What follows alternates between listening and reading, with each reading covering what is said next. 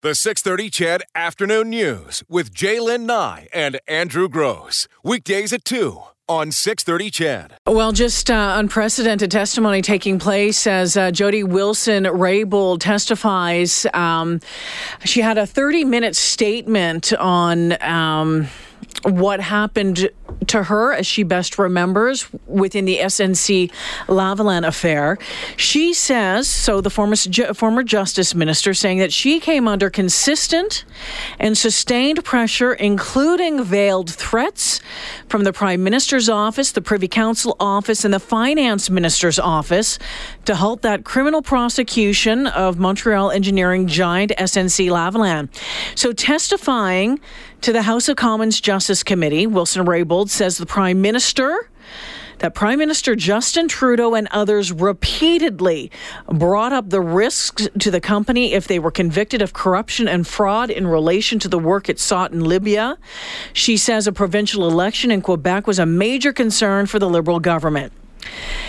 In her testimony, she says the decision not to pursue the agreement of the remediation agreement that would have headed off the prosecution, and it would have prevented the 10-year ban from the company bidding on these lucrative projects. She says the decision not to pursue such an agreement was made in September, but she and her staff heard repeatedly from Trudeau's office and the Finance Minister's office that after that, trying to find ways to help the company, she says she was told repeatedly the decision was up to her, but attempts to talk her into a remediation agreement were relentless. She came out swinging in her opening statement, which we'll play for you right now. For a period of approximately 4 months between September and December of 2018, I experienced a consistent and sustained effort by many people within the government to seek to politically interfere in the exercise of prosecutorial discretion in my role as the Attorney General of Canada in an inappropriate effort to secure a deferred prosecution agreement with SNC-Lavalin. These events involved 11 people, excluding myself and my political staff, from the Prime Minister's office, the Privy Council office, and the Office of the Minister of Finance. This included in-person conversations, telephone calls, emails, and text messages. There were approximately 10 phone calls and 10 meetings specifically about SNC, and I and/or my staff were a part of these meetings. Within these conversations, there were expressed statements regarding the necessity of interference in the SNC-Lavalin matter, the potential of consequences, and veiled threats if a DPA was not made available to SNC. These conversations culminated in December the 19th of 2018 with a conversation I had with the clerk of the Privy Council, a conversation that I will provide some significant detail on. A few weeks later, on January the 7th, 2019, I was informed by the Prime Minister that I was being shuffled out of the role of Minister of Justice and Attorney General of Canada. For most of these conversations, I made contemporaneous notes, detailed notes, in addition to my clear memory, which I am relying on today, among other documentation. My goal in my testimony is to outline the details of these communications for the committee and indeed all Canadians. However, before doing that, let me make a couple of comments. First, I want to thank Canadians for their patience since the February 7th story, which broke in the Globe and Mail. Thank you as well, specifically to those who have reached out to me across the country. I appreciate the messages and I have read all of them. Secondly, on the role of the Attorney General.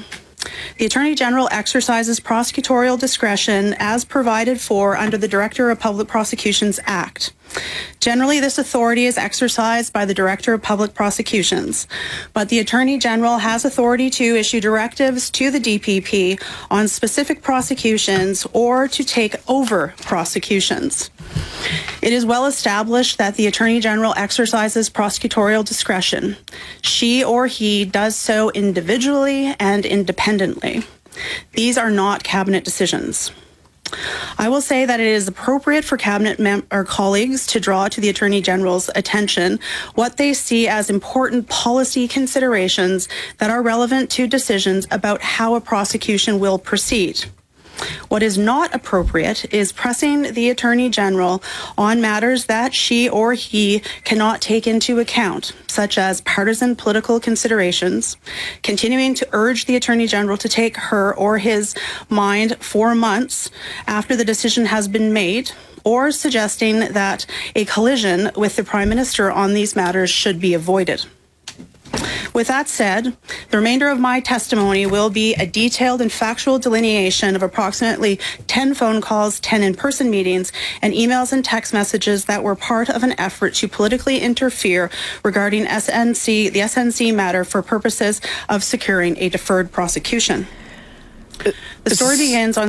So, ladies and gentlemen, grab your popcorn, because that is just the start of this. When she talks about the highest levels of government, Andrew, she's talking about the Prime Minister's office, the Privy Council office, the Finance Minister's office. And in fact, she went on to outline a conversation with Prime Minister Trudeau in which she says the Prime Minister asked her to, quote, help out with the Quebec company as there was an election coming in the province. On September 17th, the Deputy Minister said that Finance had told her that they wanted to make sure that Kathleen understands the impact if we do nothing in this case. Given the potential concerns raised by this conversation, I discussed this later with my deputy. This same day, September 17th, I have my one-on-one meeting with the Prime Minister that I requested a couple of weeks ago. When I walked in, the clerk of the Privy Council was in attendance as well. While the meeting was not about the issue of SNC and DPAs, the Prime Minister raised the issue immediately. The Prime Minister asked me to help out, to find a solution here for SNC, citing that if there is no DPA, there would be many jobs lost and that SNC would move from Montreal. In response, I explained to him the law and what I have the ability to do and not do under the Director of Public Prosecutions Act around issuing directives or assuming conduct of prosecutions. I told him that I had done my due diligence and had made up my mind on SNC and that I was not going to interfere with the decision of the Director. In response, the Prime Minister reiterated his concerns.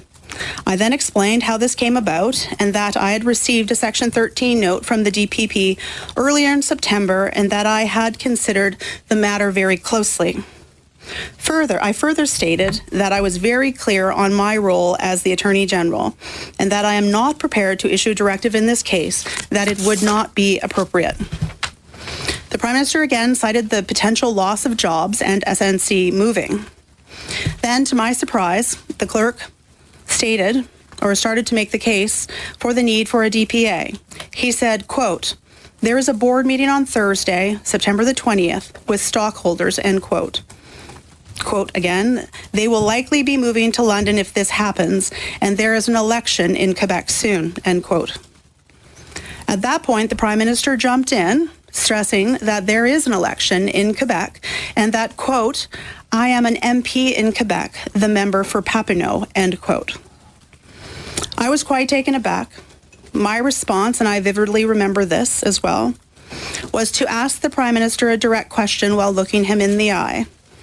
I asked, quote, are you politically interfering with my role, my decision as the Attorney General? I would strongly advise against it, end quote. The Prime Minister said, no, we just need to find a solution. The clerk then said that he spoke to my deputy and she said that I could speak to the Director. I responded by saying, no, I would not. That would be inappropriate. I further explained to the clerk and the Prime Minister that I had had a conversation with my deputy about options and what my position was on the matter. As a result, I agreed to and undertook to the Prime Minister that I would have a conversation with my deputy and the clerk, but that these conversations would not change my mind. I also said that my staff and my officials are not authorized to speak to the PPSC. And then we finally discussed the issue that I had asked for the meeting in the first place. I left the meeting and immediately debriefed with my staff about what was said with respect to SNC and DPAs. So you've been listening to former Attorney General Jody Wilson describing for the House of Commons Justice Committee an interaction that she had with the Prime Minister regarding SNC-Lavalin. And you guys, that's just the beginning. It's just getting going. And, she makes reference to a DPA a couple of times in that last clip. She's referring, of course, to a deferred prosecution agreement. Again, something that the company had sought, SNC-Lavalin, in order to avoid criminal prosecution, which would have resulted in, had they been found guilty, a 10-year ban from doing business. This is, I don't even have the words to describe how shocking this testimony is. And keep in mind that it has to be worse than anybody.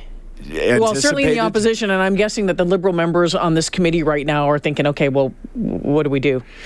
Absolutely. And, a smaller point to the major story here is the fact that the Attorney General of Canada requested a meeting with the Prime Minister of Canada and wasn't able to meet with him for 2 weeks.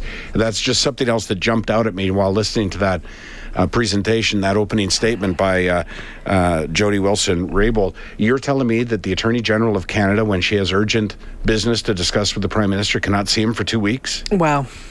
This is an incredible day. It is, absolutely. So she's being questioned now. Right now, Murray Rankin, the NDP justice critic, is asking questions. We'll keep you updated. She has said, the former justice minister has said she will stay as long as needed to answer the committee's questions. I know with some of the other things leading up to this, they did 2 or 3 rounds of questioning. I was listening to the kind of the direction that was being set out. So they said that they would do 2 or 3 rounds and then see where they are at that point. But boy, oh boy, we'll keep you updated right here on 6:30 Chat. It's a fascinating day, fascinating. And I think there's a lot of jaws being picked up off the floor right now. And you can better believe the spin doctors have been working overtime and will be for the next little bit. Well, just a couple of weeks ago, when all of this was, shaking down, and when Jody Wilson-Raybould, was back sitting in her chair, and Gerald Butts, resigned, from the PMO, from the Prime Minister's office, you started to think, okay, well, I wonder what kind of deal's been made. I wonder if this is going to be a whitewash of sorts. Anything but today. Absolutely. And here's the thing. One of two of the questions that really needed to be answered and have already now been answered, because it becomes degrees, right? Well, wait a second. What's the difference between getting a little bit of pressure, a suggestion? When does it cross the line? This is so far over the line, it's ridiculous, according to the testimony by Jody Wilson-Raybould.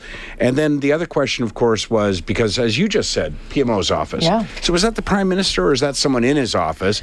But now... Sounds like it was the Prime Minister himself, eye to eye, face to face. That's what she's stating. And he's not the only high-profile Liberal that Jody Wilson-Raybould says put pressure upon her. No, she was talking about the Finance Minister today as well. Bill Morneau said that Morneau pressured her to consider possible job losses in the province of Quebec. Still on September the 19th, I spoke to Minister Morneau on this matter when we were in the House. He again stressed the need to save jobs. And I told him that engagements from his office to mine on SNC had to stop, that they were inappropriate. They did not stop. On September the 20th, my chief of staff had phone calls with Mr. Chin and Justin Toh, both members of the Minister of Finance's office, about DPAs and SNC. At this point, after September the 20th, there was an apparent pause in communicating with myself or my chief of staff on the SNC matter. We did not hear from anyone again until October the 18th, when Mathieu Bouchard called my chief of staff and asked that I look at the option of seeking an external legal opinion on the DPP's decision not to extend an invitation to negotiate a DPA. This would become a recurring theme for some time in messages from the PMO that an external review should be done of the DPP's decision. The next day as well, SNC filed a federal court application seeking to quash the DPP's decision to not enter into a remediation agreement with them. In my view, this necessarily put to rest any notion that I might speak to or intervene with the DPP or that external review could take place. The matter was now before the courts, and a judge was being asked to look at the DPP's discretion. However, on October the 26th, 2018, when my chief of staff spoke to Mathieu Bouchard and communicated to him now that given that SNC has now filed in federal court seeking to review the DPP's decision, surely we had moved past the idea of the Attorney General intervening or getting an opinion on the same question. Mathieu replied that he was still interested in an external legal opinion idea. Again, you've been listening to former Justice Minister Jody Wilson-Raybould and her staggering testimony today in front of the council, the committee. Members of the House of Commons yes. Justice Committee. No, interesting. We spoke a few days ago, you and I, Jay, earlier the week, and I was lamenting that Andrew Scheer had put forward a bill which would require the Prime Minister to appear before the same committee, and that it was not likely and did not pass because the Liberals have a majority government. And I had said at that time, we had said at that time, you can't let a majority government get in the way of good governance. You can't protect your leader because it's not the right thing to do. And honestly, I think many people probably thought today that this would be some fine walking of the line. That wouldn't quite point big fingers. Right. And so I applaud Jody Wilson-Raybould for stepping up. Her courage is incredible. What happens to her career now, I don't know, but I'm equally unclear on what happens to our Prime Minister's career now. So this is absolutely jaw-dropping testimony. You had asked about had she spoken regarding, whether she thought that she was her move to Veterans Affairs. She has said that she believes she was removed from her post as Attorney General because she spoke truth to the power on Lavalin. She said she made it clear to the PMO that she was concerned about it. She raised that concern with both Jerry Butts and the PM, and they denied it, but she cannot speak to anything after that because the government hasn't lifted cabinet confidence on her time as a Minister of Veterans Affairs.